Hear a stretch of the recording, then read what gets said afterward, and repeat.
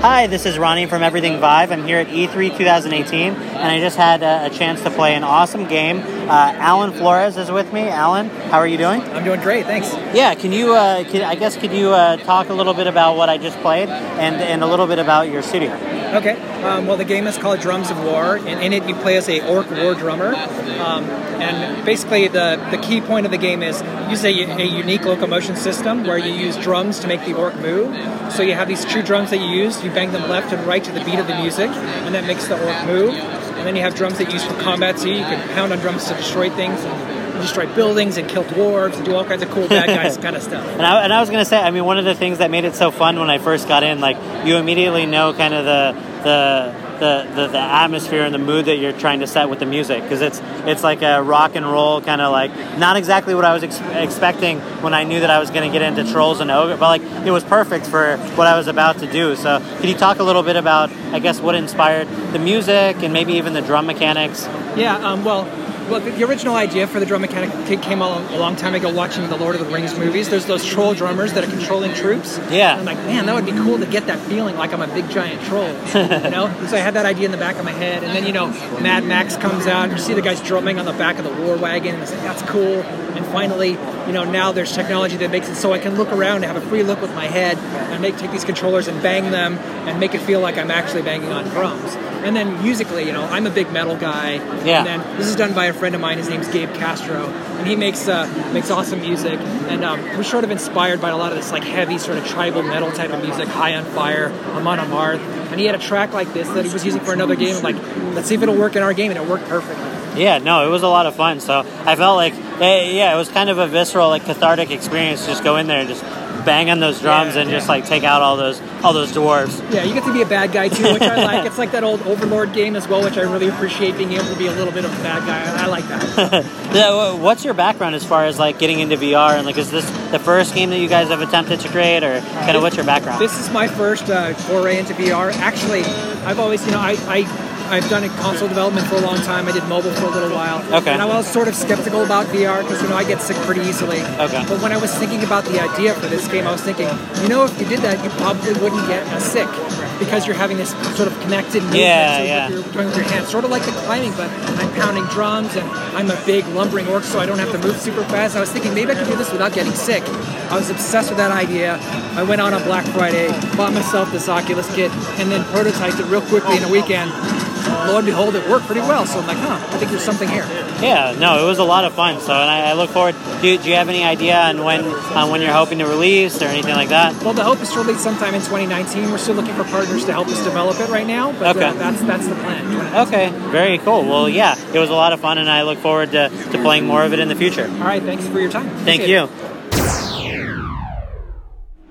Hi everyone, this is Ronnie from Everything Vive. I'm here at E3 2018, and I've had the pleasure of meeting the folks over at Hyperbook Studio. I got to check out Hyper Arena VR, and I'm here speaking with the developers themselves. If you could just quickly introduce yourselves. Of course, yeah. This is Wojciech Rubinowicz from Hyperbook Studio.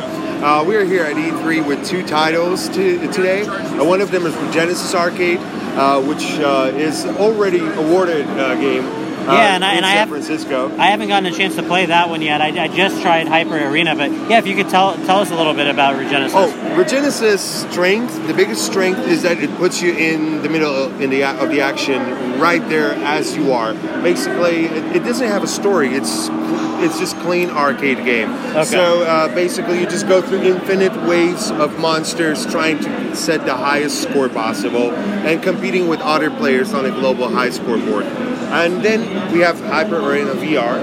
And Hyper Arena VR is a competitive PvP multiplayer game with esport potential that we tried to develop as the first ever virtual reality esport game. So in this game, you're fighting with discs, so you're using power-ups such as shields, grenades, bombs, and basically you're trying to achieve better score than your enemy by hitting him and multiplying it through combos and everything else.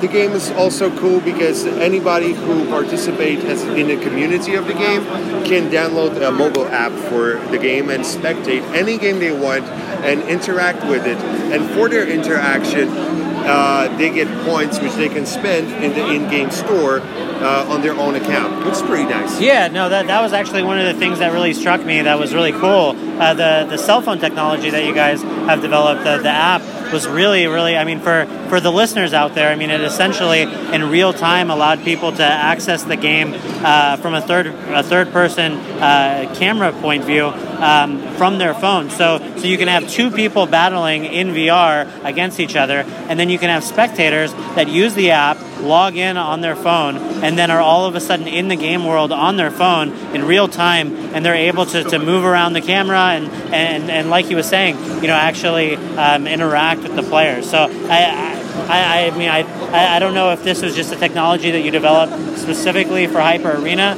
or if you are thinking about like continuing on with that aspect. The biggest thing is use of Unreal Engine. Okay. Because Unreal Engine allows us to create mobile apps and at the same time, of course, PC games and Mac games.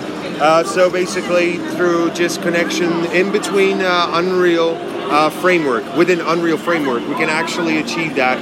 Of course, there was a lot of fighting and battling with optimization on mobile. Yeah. But yeah, we managed to do it, and right now the only thing that we need to work on is basically optimizing the server capability of actually hosting and spectating the games. Yeah, I mean, from what I saw on it, it looked very comparable to what you're experiencing. Like it's obviously toned down, but I mean, it looks great. It was running smooth, even on the bad Wi-Fi here at the convention center. So kudos to that.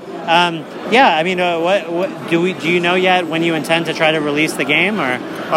Probably we're like the most probable scenario is late fall this year. Okay. Because we're working right now on all the content that we're going to add to the game as well. Because there is a layer of strategy inside the game with more offensive or defensive strategies that you can develop through selecting your 3 power-ups for the game, and also disc customization, which if you select different discs, they will actually allow you to use different ultimate abilities that they have. So, and also the skins by themselves, like the players, this is the point that we actually have to put much more work to, but definitely we're going to achieve great things in quite a short time. You have to bear in mind, this thing that you're watching right now, it was written in the last 4 months. Wow. So it's kind of big thing. Yeah, no, and it's already in playable form. Like I once I got the hang of kind of how the ricocheting and everything worked, it was a lot of fun. Loading up you hold down the trigger and release to affect the speed at which you're shooting the disc, and so you use kind of the speed at which you want to shoot, in combination with the angles and everything. Like there's quite a bit of tactics involved with trying to figure out exactly how you're going to attack the other opponent. So and considering it's only been in development for a few months, I would imagine you guys are you're probably balancing and cranking all those kinds of different abilities. Regarding balance, we have to always remember about the most important part of the balance, which is the learning curve and the additional layers of strategy that are added through power-ups and different disc setups. So that's very important, that the learning curve is not that big, so that you can enjoy the game quite easily. Yeah. And then, but to master it, it's got to take you really lots of time. So this is the new age of esports, basically. What we are looking at is perhaps the first ever game that is going to be more like, like in a format like tennis. They're going to have tennis stars, and they're going to play in their own, like big tournaments. We also work on holographic technology that would support that and give a real-time rendering of what we're doing. That's really cool. Yes, so that spectators, even on the arena, as it is as a physical object, everybody who goes to see it live will also have this level of immersion that nobody else has actually right now. Okay, so it's really ambitious. Yes, and actually we're getting closer and closer. Many people from day one, they were saying what we tried to do is not something for a scale of small studio, but I got to tell you, with our team, with what people that we have and the amount of work that they put into it, everything's possible. Yeah, and I know your team is based out of Poland, correct? Yes, in Warsaw, Poland. Yeah, if you could tell me a little bit about yourselves and kind of how you formed the team that's here today. It all started with laptops. It all started with creating hardware by Hyperbook. Lucas Kerr, who is the founder of the company, he basically had this idea that he wants to have indoor game development studio.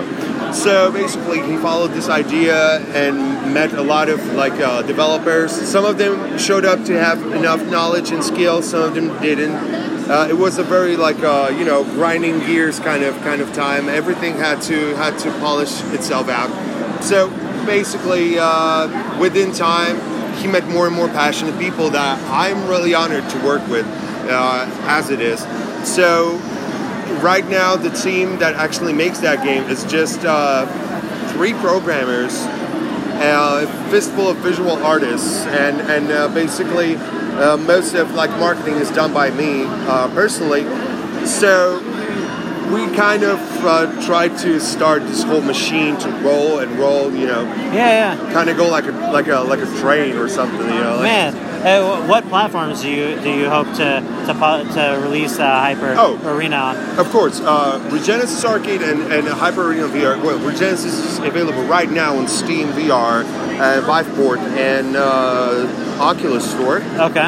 It's going to be the same platforms for Hyper Arena VR, but we are not really sure how particular components of the game will work with particular platforms. So we still have to find out, do projections, Understood. and just analyze it. So that's just a projection then at this point. Okay. Yeah. Well, awesome. Well, I look forward to learning more about Hyper Arena in the future. And for people out there that are interested in Regenesis, it's already available. Won awards through Viveport. You should definitely check it out. Yes, and if you don't own a VR yourself yet, go to Arcade House. Our games will be there soon enough. I gotta tell you that already. All right, awesome. Well, you heard it here first, I guess. If anyone's interested in kind of following Hyperbook, what's the best way that they can find out what you're up to? Hyperbook Studio's Facebook page. You can find it easily. It's just Hyperbook Studio. Okay. We're going to post much more content right now on it because we were kind of, I would say, occupied with organizing everything for E3, but definitely after E3, you're going to see more dev blogs and everything else that we're gonna throw at you. So, just watch out for it.